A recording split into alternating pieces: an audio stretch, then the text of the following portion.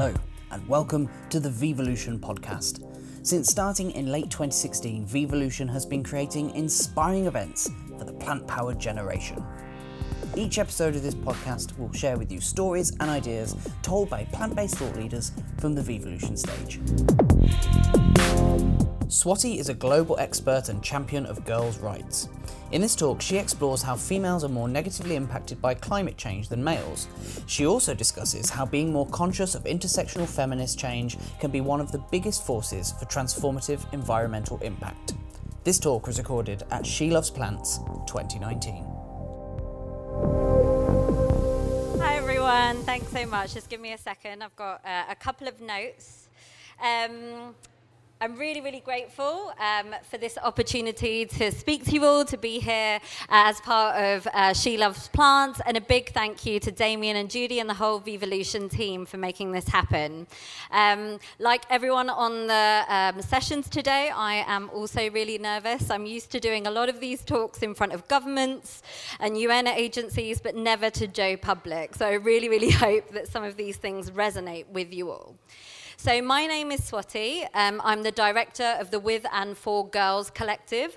We are a group of 9 funders, and we use our power, our privilege, and our funding to give funding to girl-led and girl-focused organizations all around the world. We give them unrestricted, flexible funding because we recognize that girls are agents of change. They are underrepresented, they're underestimated, they're underfunded, and they're underrecognized. And the reason that I want to focus on girls at an event like She Loves Plants is to ask you, as people who are here that have taken positive steps to consume in a different way or are hoping to take positive steps, I want you to think about why we shouldn't eat the girls. So, why girls? Growing up at the moment, it's really shit to be a girl, and it's more shit than being a boy. Globally, 15 million girls will never have the opportunity to go to primary school. And 15 million girls are child brides. That's 1 every 2 seconds of girls under the age of 18 that are getting married. 71% of trafficking victims are women and girls. And sadly, only 0.2% of all the funding that goes from philanthropy actually goes towards girls, women, and the environment. And of all the funding that's going out in the world at the moment, only 0.2 cents of every dollar is even going to adolescent girls. So you're probably asking, why am I here talking about the girls? What does this even have to do with the environment? Well, we know that some of these factors that are affecting girls at the moment are to do with the patriarchy. And by that, I mean the social structure that is actually keeping power in the hands of men and not of girls who are regularly discluded from it. But there are also environmental reasons why patriarchy is toxic, not just for girls, but for the environment. One of the things that I was just talking to Venetia about earlier was just reflecting on the panels that have already happened. Don't you think about when you're consuming products, when women are being asked to look a certain way, to behave a certain way, to wear clothes in a certain way? That's the patriarchy. The patriarchy is the organized structure that is focused on women being consumers of something that makes them feel better, look better. And I think one of the things that I was really thinking about that's ironic is that we're here for International Women's Day and to celebrate International Women's Day. International Women's Day started in 1908 as a result of the women's garment workers' strike in New York City. It was a strike that came together because women organized against capitalist economic structures that were preventing them from actually being paid fair, and they organized and striked for the day, and that's the origins. But when we ask ourselves, what does the patriarchy actually do for the environment? There are lots of different researchers out there at the moment. There's a group called Do Your Green Thing, and they've done a lot of work around why patriarchy is really toxic, not just for women and girls, but for the environment. So their research shows, and they've looked at data that sits across UN, World Health Organization, and the Journal of Consumer Behavior. There is a gender gap in climate action. And recent research shows that women outperform men in every single environmental behavioral issue. So women litter less, they recycle more, they leave a smaller carbon footprint, and men avoid green behavior that they think is feminine. There was a really interesting research that happened by the Journal of Consumer Research, which actually said that, doing things that are more green actually emasculates men. It makes them feel that they're doing something feminine. And actually, a lot of them think that carrying a bag that's a recyclable bag or a reusable bag is seen as more feminine. Eating more meat is more masculine. So all of these things have a resonance that actually affects our environment.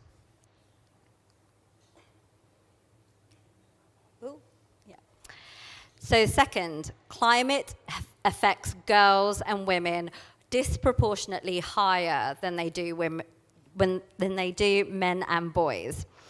So really, when you think about this, you think about, well, how is climate change affecting the world? We can see that there's more droughts happening, that there's more floods happening, there's more natural disasters. 80% of people displaced because of climate change are women and girls. They are 14 times higher than, they will be 14 times higher than to actually be affected by climate change. And actually, in some of the worst disasters in the world, almost 90% of the fatalities caused by climate change are on women and girls.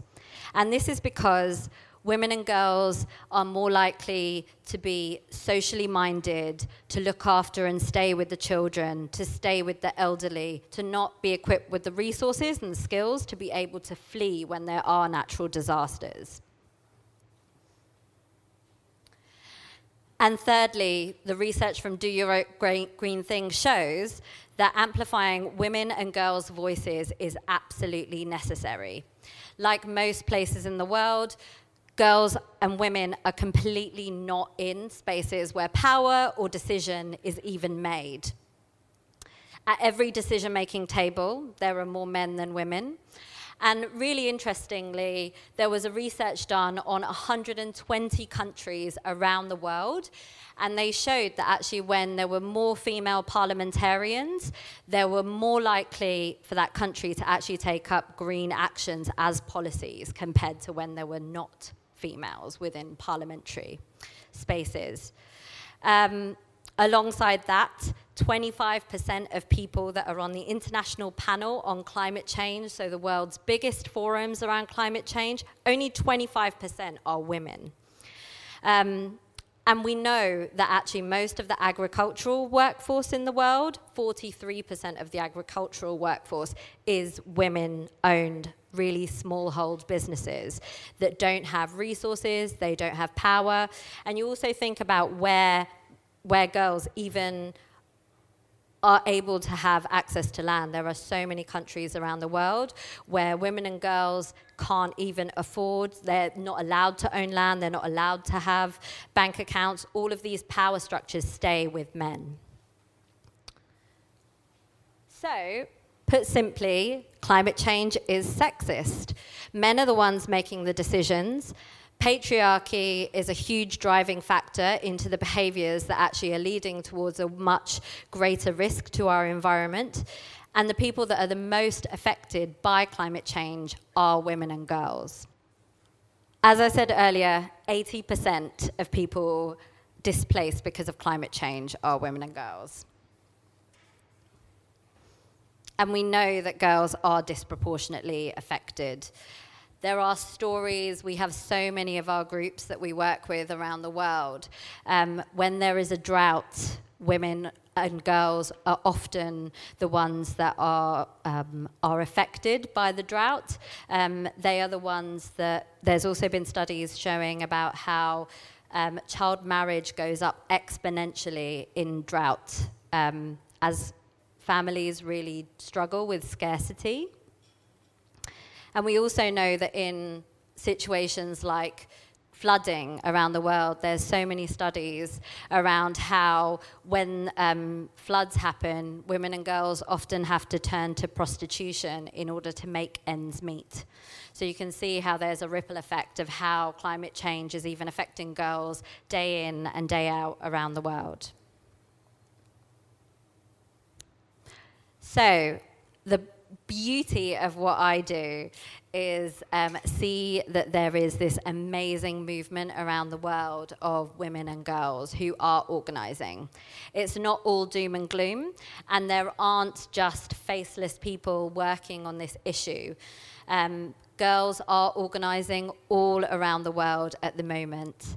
And actually, if we really think about the power of movements and amplifying women and girls' voices, especially girls of color, this is absolutely necessary in the fight towards climate change.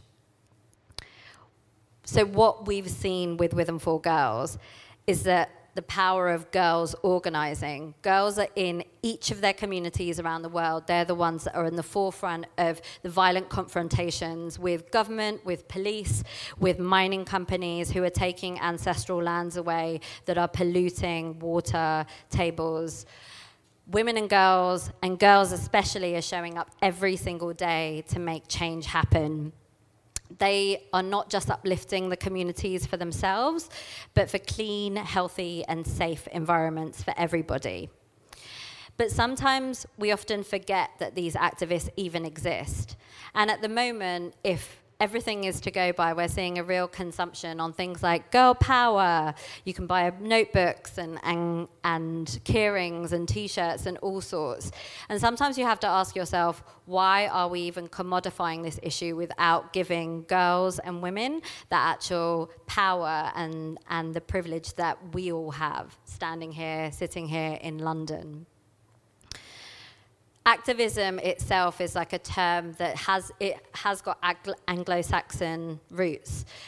What we think of as an activist is someone who marches, who works the street, and yet those indigenous girls that I see, or the very, very disprivileged domestic workers in places like Mali, they're not seen as activists, but they just have to show up every day for their communities regardless, because they're not just a girl one moment, an indigenous person the next, someone who's affected by climate change the next.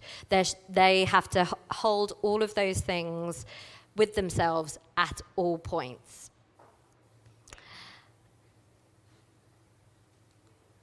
You probably all know this wonderful image of Greta Thunberg.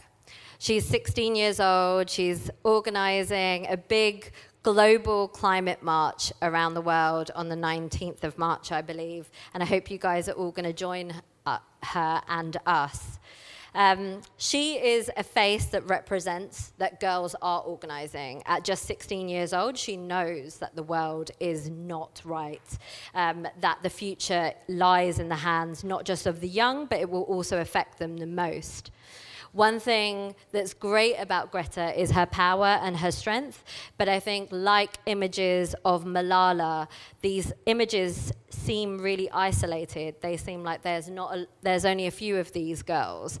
What we see through our work at With and For Girls is just that there are thousands and thousands and thousands of girls around the world organizing every single day. They aren't voiceless. They're not voiceless. They're absolutely active in their communities. And those figures that I showed you earlier really show about how little funding we're even giving them. The beauty of what we do with Them for Girls is we're a collective of 9 organizations. Every year we spend over $200 million on giving funding to gender equity, to LGBTI rights, to lots of different issues affecting gender. But the one thing that we do with Them for Girls is we actually put our power in the hands of girls, because girls never get a seat at that table. They never get to make a decision as to where that money goes. It's sad, but most funding comes from the global north. Most people making decisions are middle-aged white men. There are no diverse faces within philanthropy, or very limited faces in philanthropy. And yet, what we do is we have panels of girls in places like Lebanon, in Egypt, in Romania, in the Philippines, in India, in Mexico City, and we give them the power on actually making decisions on where our funding goes to, and it goes to other groups that are led exclusively by adolescent girls. One thing as well that really resonated, and I'm sorry that this image is not that great, it was the only one that I could find, is last year I was really privileged to facilitate a panel of girls of color around the world who were organizing. And I met Takata Ionise. She was just 13 at the time. She's from the Shio tribe in Dakota. And some of you might have followed the No DAPL, the No Dakota Access Pipeline. So Takata comes from the indigenous community that was absolutely affected by a new pipeline that was going to go right through the Indian reservation, pollute their water tables. She herself was just 13 when she organized something that became a global movement to actually stop that water pipeline, not just trampling over ancestral lands, but polluting water tables, affecting wildlife, leading to much more issues within climate change. One thing that I was really struck by when I was speaking to Takata was really just about how Indigenous girls are completely locked out of discussions that involve climate, although they're the ones that are at the forefront of defending the climate at the foreground. I remember as well with Takata watching as the American government was water hosing the activists down, and all she could say, and all the other young people and girls at the front of that was, "We love you. We love you." Just looking at hate in the eyes with that of love was just so powerful. And it really reminds us that when we talk about climate, why are we purporting an Anglo-Saxon view? Why don't we have much more girls of color, much more indigenous girls, LGBTI, non-gender conforming folk? Why don't we have those that are more differently abled at the forefront of these discussions and these debates? The other thing that I also wanted to bring up is I was really inspired by a talk that was given, a TED talk that was given by Catherine Williamson. And this was regarding a large project that some of you may know of called Project Drawdown. Project Drawdown was looking at, and it convened experts across economics, across politics, scientists, those economists, people working across all sectors to look at actually, if we really want to support the environment, how can we not just stop what's happening, but actually reverse things like CO2 emissions in coming down? And they worked on a really long list. I would really encourage you to have a look at their 100 top list of what we really need to be doing right now, not just to lower, but to actually reverse negative climate impact changes. And actually, what was really interesting about that research is, you know, we see a lot within the media around how things like solar panels or electric vehicles are, you know, great for the environment. There's no questions given to it. Where do they come on the list?